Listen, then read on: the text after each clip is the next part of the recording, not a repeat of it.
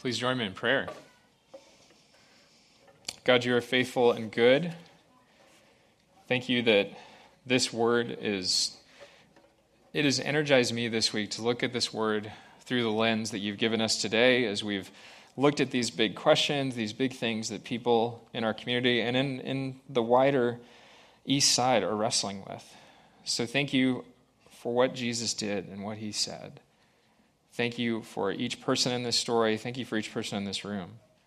May we enter into this now knowing that you will meet us, confident in your grace, relying on the teaching ministry of your Holy Spirit to shape and to form each of us. May it form us, may it form our kids in their classes, and may it be a transformative time. We ask this in Jesus' name. Amen. I have to say this at the very beginning. Yes, it was very exciting last night to watch the Astros win Game 6, mostly because the defeat of the Yankees brings joy to God's heart. So, yeah, I mean, you don't even have to be a baseball fan to agree with that. My children and my family are celebrating the Astros' victory by wearing the appropriate colors today. I thought about wearing a jersey up here, and I was consulted by a wise person that would just grind a little bit into the hearts of Mariners fans. So it's an exciting day in our family. It was a late night last night, too, but the best kind of late night. We are entering into a sermon series. We've been going through this sermon series called Portrait. And so if you've been with us, you kind of know like what we've been trying to address. If you haven't been, what we've been looking at is if our community looks at who Jesus is, people outside the church, people we work beside, people that live next door to us, they might see a presentation of Jesus Christ, both through the church and through individual Christians, that just feels distorted.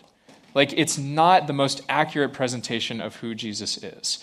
We've used the analogy of abstract art, right? When you look at a piece of abstract art, a depiction of something through that lens might look a little bit like what it's supposed to be. It might look like a flower. It might look like a portrait. But it's not quite as we would hope it would be. And so what we've been doing is looking at different distortions that are out there about who Jesus is, about what the church believes, about Christians in general, and just trying to kind of shape that and mold that so that we can show a clearer picture, not necessarily of who we are, although that's certainly part of it, but of who Jesus is. So our subject today is the topic of justice. And if you follow along, there's an outline in your bulletin. If you followed along with the study guide, which I would encourage you to do so, they're on the welcome table out in the lobby.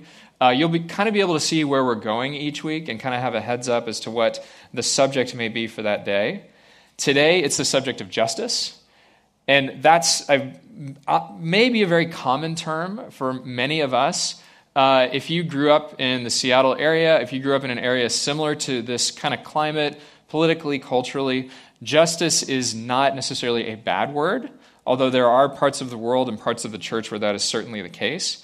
Justice, in the sense that we may kind of think of it in our normal everyday life, is righting wrongs. That's going to be like a really simple definition of justice to start. Justice is simply righting things that are wrong.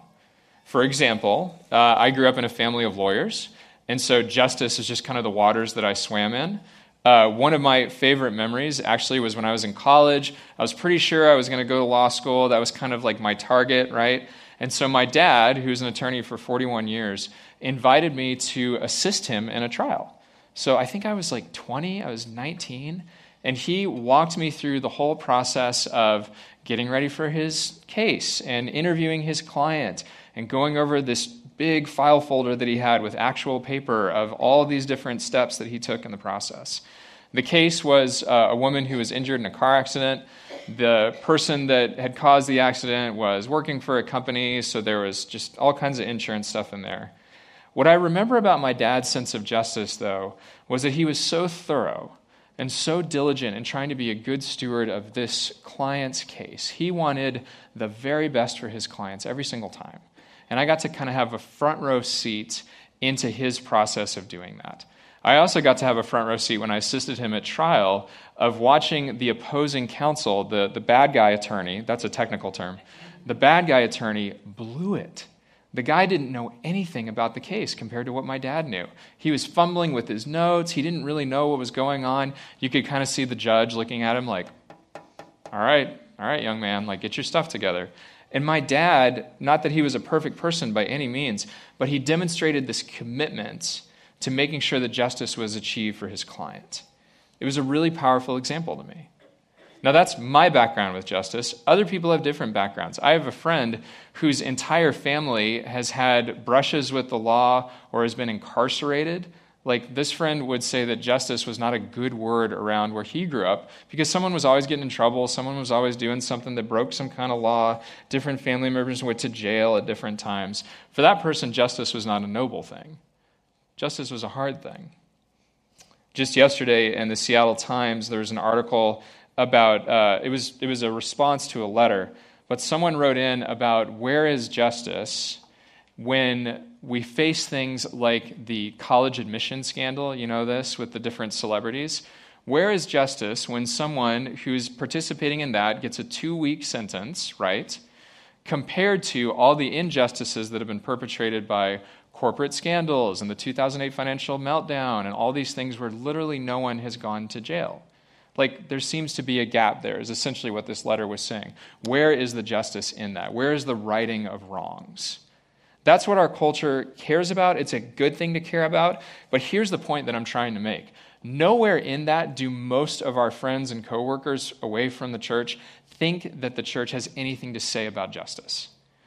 For most people in the Seattle area, they think, okay, justice, that's the responsibility of the legal system, that's the responsibility of the actual Justice Department, that's the responsibility of lawyers and cops. Why would the church have anything to say about this? Why would God, if there is a God, have anything to say about justice? This is personal responsibility. We got to make this happen. Real people are wrestling with this. And so I believe that it's actually really important for the church to be able to say, we do care about that. Not to prove ourselves, but to say, look, justice comes from God. God cares deeply about justice. God is a God of justice, and he is also a God of mercy. So if you follow along in that study guide, if you follow along in your bulletin today, I'll give you kind of a heads up as to what our thesis is, and then I'll give you an outline. But we're going to try to develop this. The distortion that we're addressing is this. The distortion is God is unjust and unmerciful. That's what we're saying. A lot of people believe, not everybody, but a lot of people believe this, or that God just doesn't care about justice. The reality is God is both deeply just and wonderfully merciful. He is deeply just and he is wonderfully merciful. The outline that's there in your bulletin goes like this. We'll talk through this story from John chapter 8, setting the trap, the real trial, and then an impossible calling. I want to encourage you to take notes. I also want to encourage you, if you don't have a Bible, to pick up a Bible at the back table. If you don't own a Bible, please take one. We'd love for you to have that gift today. I'm going to be reading from John chapter 8, so if you want to open to that, if you want to get your Bible app going on your phone, we're going to read through various parts of the text and just kind of go through it line by line. And I love doing this. I was really looking forward to teaching on justice this week. I was especially grateful when God brought this story into our teaching team meeting so that we could really enter in through it narratively. So turn with me to John chapter 8. I'll set the setting for us, and then we'll walk through the different verses together. John chapter 8 is a kind of middle point in Jesus' ministry. He's come on the scene. People are aware that he is out there. He is teaching incredible things. He's going throughout the Holy Land. He's performing miracles. He's healing people. And so he comes to Jerusalem, a very important city in his faith. And he comes to the temple, a very holy place in his faith. And he's taking time to worship. He's coming to church. Maybe it's on a Sunday morning, maybe not. But he is coming into church like many of us did today. And he's followed by a crowd, as he often is. People that wanted to hear about his teaching, people that wanted to listen for him or to be a part of what was going on. But then there's a second crowd that comes up. The crowd is composed of the scribes and the Pharisees. That's kind of a blanket term for religious officials, people who we might associate with pastors and religious authorities. There were some onlookers that came in with this other crowd. And then there was a woman, a lone woman, who was brought in under some pretty dire circumstances. Now, before we get into her story, I want to talk about who's in the crowd and why they would even have been involved in this. What does this have to do with justice? I'm getting to it. The Pharisees and the scribes are part of this crowd that comes in. During that time, Pharisees and scribes, these are religious people, right? These are like pastors. These are religious authorities. They would have had an informal role in the Jewish community as judges, as like the citizen patrol. Did anyone grow up with citizen patrol in your neighborhood, right? Like the old guy driving his Crown Vic around with the magnetic sticker that said citizen patrol on it. I grew up with that. And they were just there to kind of keep an eye on things, right? Let's watch. Let's like make sure nothing's going on. Not actual police officers, but people that could kind of call the cops if there was anything going on. That's a little bit like what the Pharisees and scribes are. They have an informal role of mediating civil disputes between members of the Jewish community. So, if your neighbor has a dog that is barking all night long, you go to the Pharisees and the scribes and you say, hey, can you get him to come on, like the dog, it's got to go, like knock it off, right? Dog's got to get a new home. This is a problem. If your property line was in dispute, if your neighbor dumped his trash all over your front yard, you went and saw the Pharisees and the scribes to mediate minor civil disputes. It's like small claims court. None of you ever go to small claims court, by the way. So the citizen patrol comes, and they bring this woman to Jesus. And I'm going to start reading in verse 3. It says this: "The scribes and the Pharisees brought a woman who had been caught in adultery. And making her stand before all of them, they said to him, 'Teacher, this woman was caught in the very act of committing adultery.'" I'll stop there for just a moment. Who's this woman? What's happening here? As is often kind of my bent, I like to give names to characters in the Bible that don't have names, so we're going to call this woman Lisa. So Lisa has been brought before Jesus and brought before this mob. And if you think about what it just says here in the text, verse 3, she was made to stand before the mob, a crowd of angry men. She was caught in the very act of adultery, verse 4. We don't know exactly what that means, but some scholars believe if she was actually guilty of this accusation, she might have literally been drugged from the bed in which the adultery was being committed. She might have been wearing a sheet. She might have been wearing less than that. This is a humiliating, painful, shameful moment that she will never forget for the rest of her life. And we need to be able to stop and feel the shame and the brokenness of this moment, because when we think about justice, justice always involves real people. It always involves real people. No matter what your cause is, no matter what the thing is that you want to get behind, you want to alleviate poverty, you want to work on racial reconciliation, you want to step into these very good and important things, we can never forget that justice involves people, real hurt, like what she's experiencing here. So her position in her culture, just as a woman in the ancient Near East, she has no voice, no authority. Women were not considered to be full status as citizens. They were kind of considered like half of a person. She's considered to be property.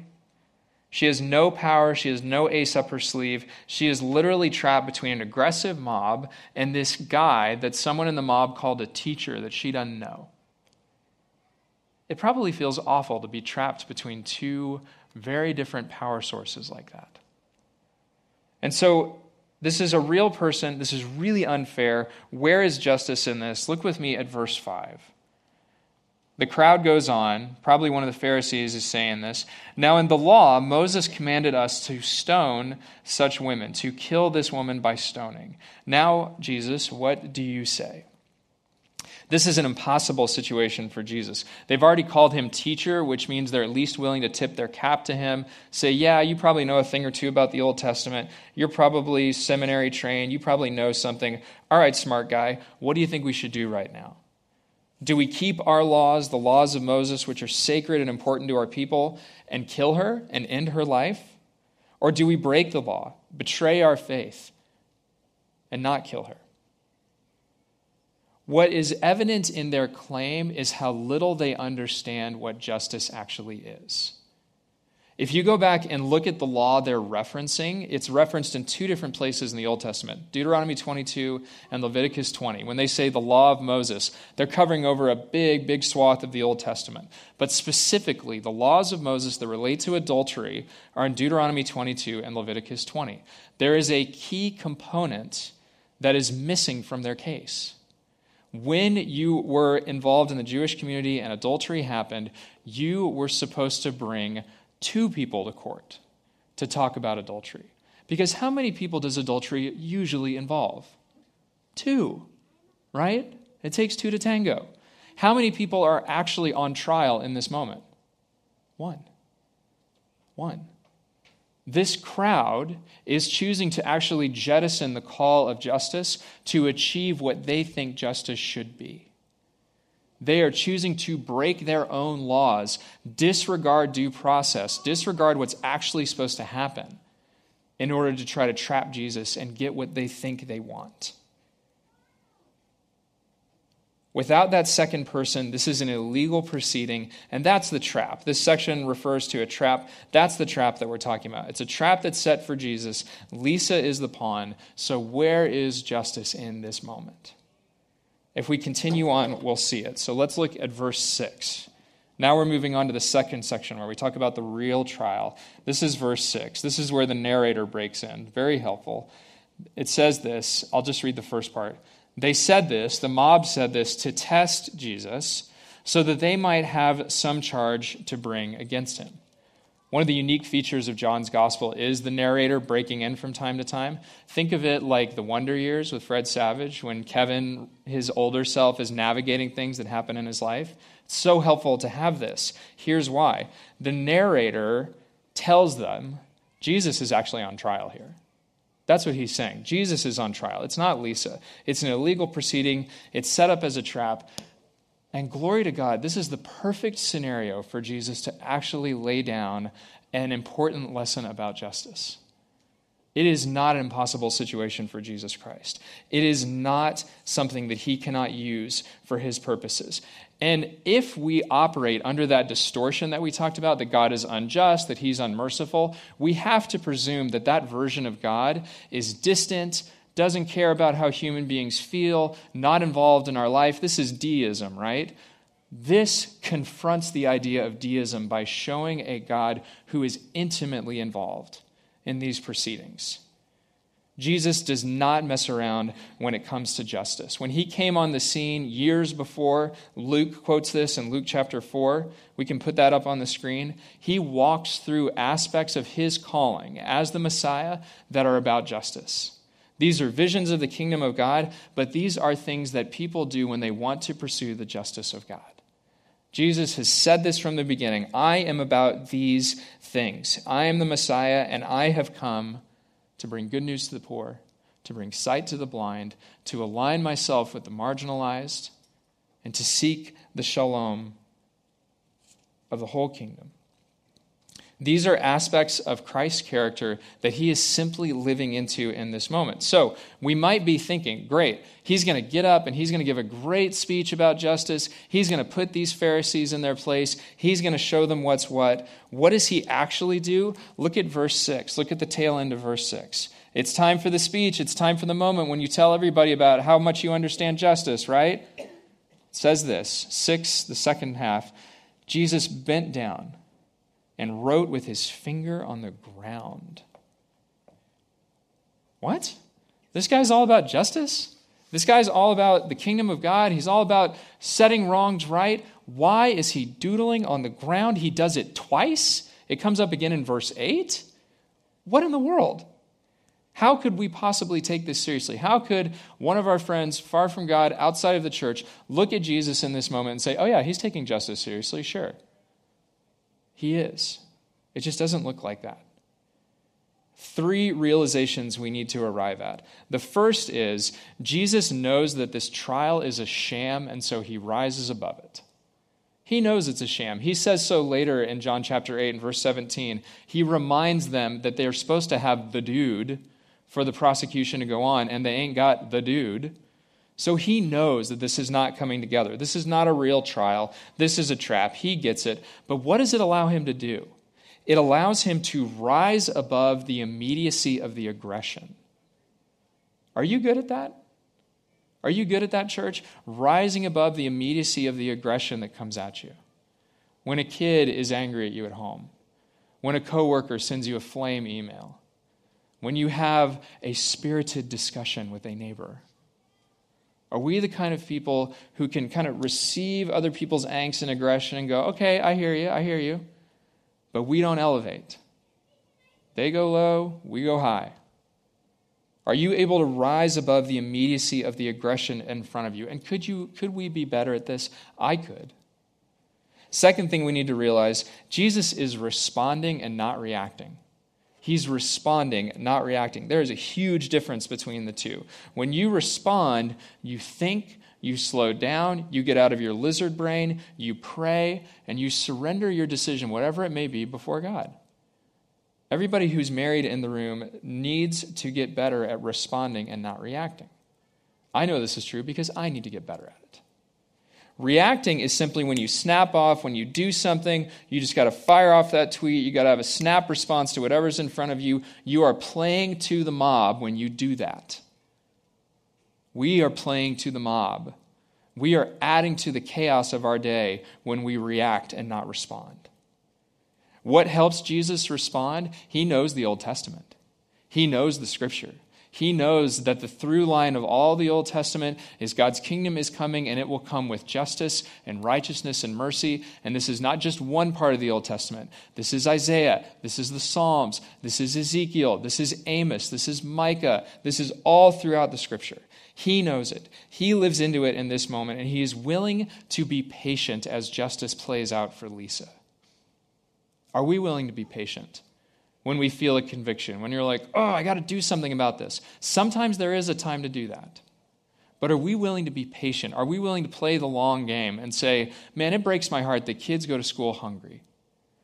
And I want to play the long game, and I want to be a part of solving that. Well, maybe it means we need to partner with a food bank. Or maybe it means we need to take pantry packs seriously. Maybe it means we need to get more involved in that important work of justice. Whatever it is, are you willing to take that, surrender it, submit it, hold it out before God? Take time to get it right, church. And finally, this is where we turn the page a little bit to mercy. Jesus is willing to focus on mercy even in the midst of this heated situation. And maybe that's what the doodling in the ground does for him. It gives him a chance to catch his breath, kind of say, okay, I need a minute to chew on this. Isn't it refreshing when you talk to someone and they go, I'll think about that. I need a minute to chew on that. I find that refreshing because we have such an instantaneous response culture. It's actually gratifying to hear someone go, let me think about what you're saying. Let me give that 2 seconds of my mind. What's really going on here? Who's really in trouble? Let's go back to the story for a minute. It's Lisa. Jesus is not in trouble. He's fine. He's going to be okay. Lisa is the one that's in serious trouble here. And it isn't because she's necessarily guilty. Nowhere in the text, by the way, other than what Jesus says, is any kind of evidence presented that Lisa has actually committed what she's accused of. Nothing. She is being accused, but there is no evidence presented that she is guilty. So unless Jesus gets in between her and the mob wins. What happens if the mob wins? She dies. Painfully, slowly. But if he stands in between the mob's punishment and her, there's a different outcome. That's mercy. Webster's definition of mercy is you have the ability to punish and you choose not to. You have the power and the authority and the right to punish and you choose not to. That's the textbook definition of it. The mob looks to Jesus. They call him teacher. They're going to submit to his authority. We can punish her, Jesus. We got this. We understand what justice requires in this moment. And Jesus says, oh, do you? Because I don't think you do. Because this woman needs mercy. She does not need to be punished. Now, this is where we turn to part 3, an impossible calling. That doesn't mean, oh, you silly friend, stop committing adultery. Yeah, go on. There is a pathway forward. That's what makes Jesus' justice, his mercy, different. It's not just you are forgiven for your sins. It is that, but it's more. And I need to read verses 9 through 11 to illustrate this point. It says this, when they heard it, remember Jesus says to them, let anyone among you who is without sin be the first to throw a stone at her, stops them in their tracks. He writes on the ground again, verse 9, when they heard it, when the mob heard it, they went away, one by one, beginning with the elders, and Jesus was left alone with the woman standing before him. Jesus straightened up, finished his doodle, and said to her, woman, where are they? Has no one condemned you? She said, no one, sir. And Jesus said, neither do I condemn you. Go your way, and from now on do not sin again. The impossible calling is the last phrase that Jesus uses. Do not sin again. Inside and outside the church, we should look at statements like that Jesus makes and go, that is impossible. It is impossible to go and sin no more. It can't. How many of us have ever tried to live perfectly? How long did that last? Probably the time it took you to think of it. It is impossible. And yet in Jesus Christ, whenever he calls us to something that is impossible, that's never a bad thing. Because perfect is not the point. Do you hear me, church? Perfect is not the point. The point, if we go a little bit further in John's gospel, is Jesus' greater concern for sin and for brokenness, which cannot belong in his kingdom. Look with me at chapter 8, verses 34 through 36. This is just a little while later, after the woman has been set free, after all the dust is settled. Jesus is having a conversation with some Jews who are following him, but they're trying to figure this thing out. What do we do with sin? Jesus says to them, I'll read in verse 34, very truly I tell you, everyone who commits sin is a slave to sin. This isn't behavior modification. This is slavery. This is a pattern of engagement that will crush you and the people around you. Verse 35, the slave does not have a permanent place in the household. The son has a place there forever. And so if the Son makes you free, you will be free indeed. Jesus looks at Lisa and he says to her, you got to stop. You got to stop. I love you too much to let you be where you are. You have to stop. You got to stop this pattern of jumping in other people's beds. You got to stop going around doing whatever it is you've been doing. He lays no judgment upon her. He says to her, you have to stop, and this is your pathway forward. Because otherwise you will be a slave. Do you hear that, church? You will be a slave to your sin. I will be a slave to my sin unless Jesus steps in and says, you got to stop. Have you ever had someone say that to you? You got to stop. This is not going to work for you. Have you ever had someone intervene on behalf of someone you loved? If you've walked with someone through addiction, you know this story. Someone has to hit rock, stinking bottom, and then someone finally says to them, you got to stop. You got to stop drinking. You got to stop with your drug use. You got to stop with the porn. You got to stop with the anger and the violence. This is not going to work out well for you or anybody you love. That is a statement about slavery. And I haven't had anybody say that to me lately, but I hope to be the kind of person that if someone came to me and said, you got to stop, that I would listen. And I hope to be the kind of person that has that voice into the lives of others that said, look, I love you, but you got to stop. That's the mercy in this passage. That's where Jesus is saying, full weight of the punishment, full weight of the sin, it could fall on you, Lisa, but you got to stop. You got to do something else. You make a choice. And he gives her the pathway forward. That's where Jesus' justice and mercy are so different than this right and wrong paradigm. So much deeper, so much more robust, so much richer, because it puts the needs of a person front and center before God, the God who made them, and says, this is your pathway through this. Both justice and mercy are close to the heart of God. Jesus shows both to Lisa and to the crowd. And so what can we do differently? What can we adopt maybe as a next step? I want to encourage you to respond and not react. Maybe just write that down, respond, react. Take time in the week ahead to really hold that out before God, especially if you feel a call to justice. If you feel a call to righting wrongs, or as a theologian I really like puts it, God's justice is treating other people the way God thinks they deserve to be treated. Treating other people the way God thinks they deserve to be treated. If you are convicted about something in your world, someone that you need to help, some cause that you want to get behind, that's great. But would you respond and not react? Would you take time to pray and surrender that conviction to God, whatever it might be? Remember this too. This is just a really practical step. Look to Jesus' example in this, because Jesus shows us that a gentle word goes a long way. A gentle word goes a long way. There is a time and a place to say a firm word. Don't hear me say, don't ever use your big kid voice. I'm saying Jesus' example is a gentle word goes a long way. Let any of you without sin cast a first stone. How do you think he said that? Do you think he said it mad and bellowing it at the crowd? No, that would have escalated things.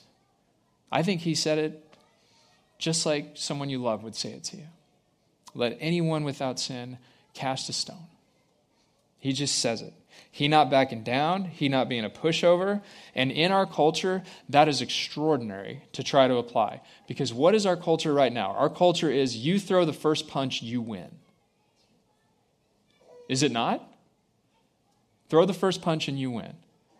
Escalate. Say the next awful thing.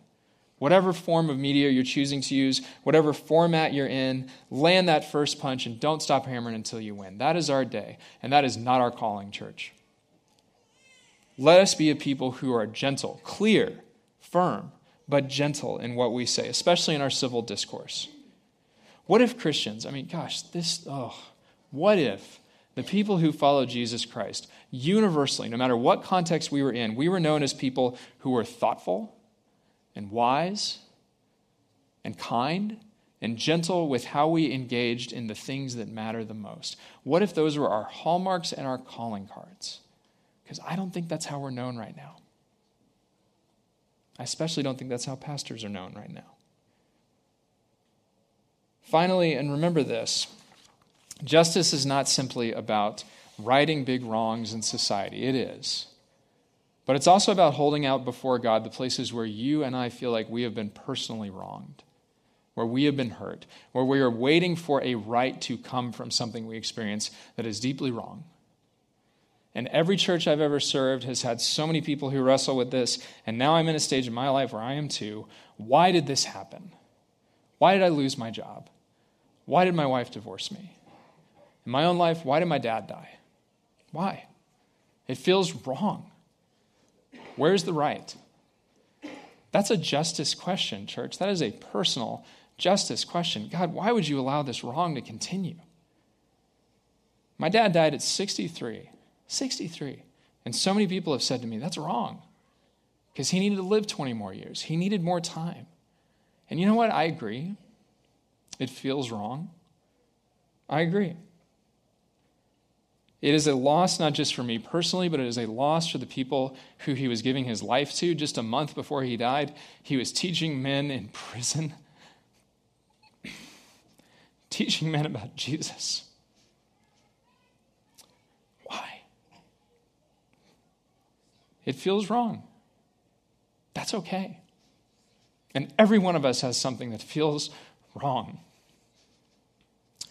But thank God that our feelings are not in charge of us.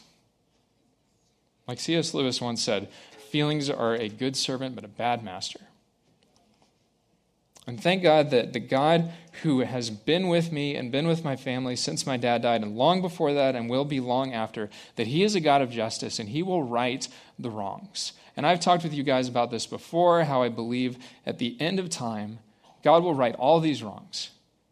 But until that day, we will partner with God to end injustice and to end the suffering of the world, because death will be the last enemy to fall. And maybe then, there'll be more clarity about why these wrongs have happened to us. But the freedom doesn't come from me knowing why my dad is gone. The freedom comes from knowing that the injustice that I may feel is nothing compared to the injustice that was laid upon Jesus Christ on the cross. And it is nothing compared to the justice that he brought through his resurrection.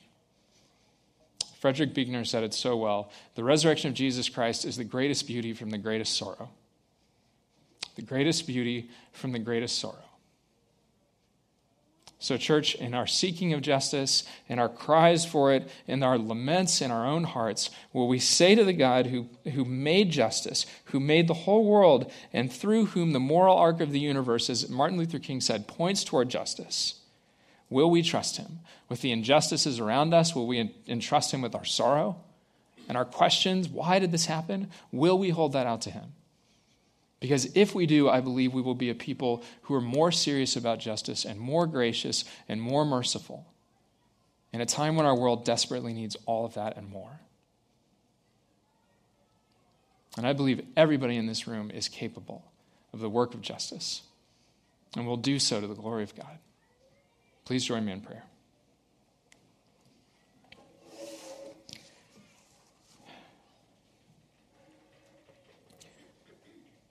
Lord, we do thank you that the greatest beauty did come from your greatest sorrow.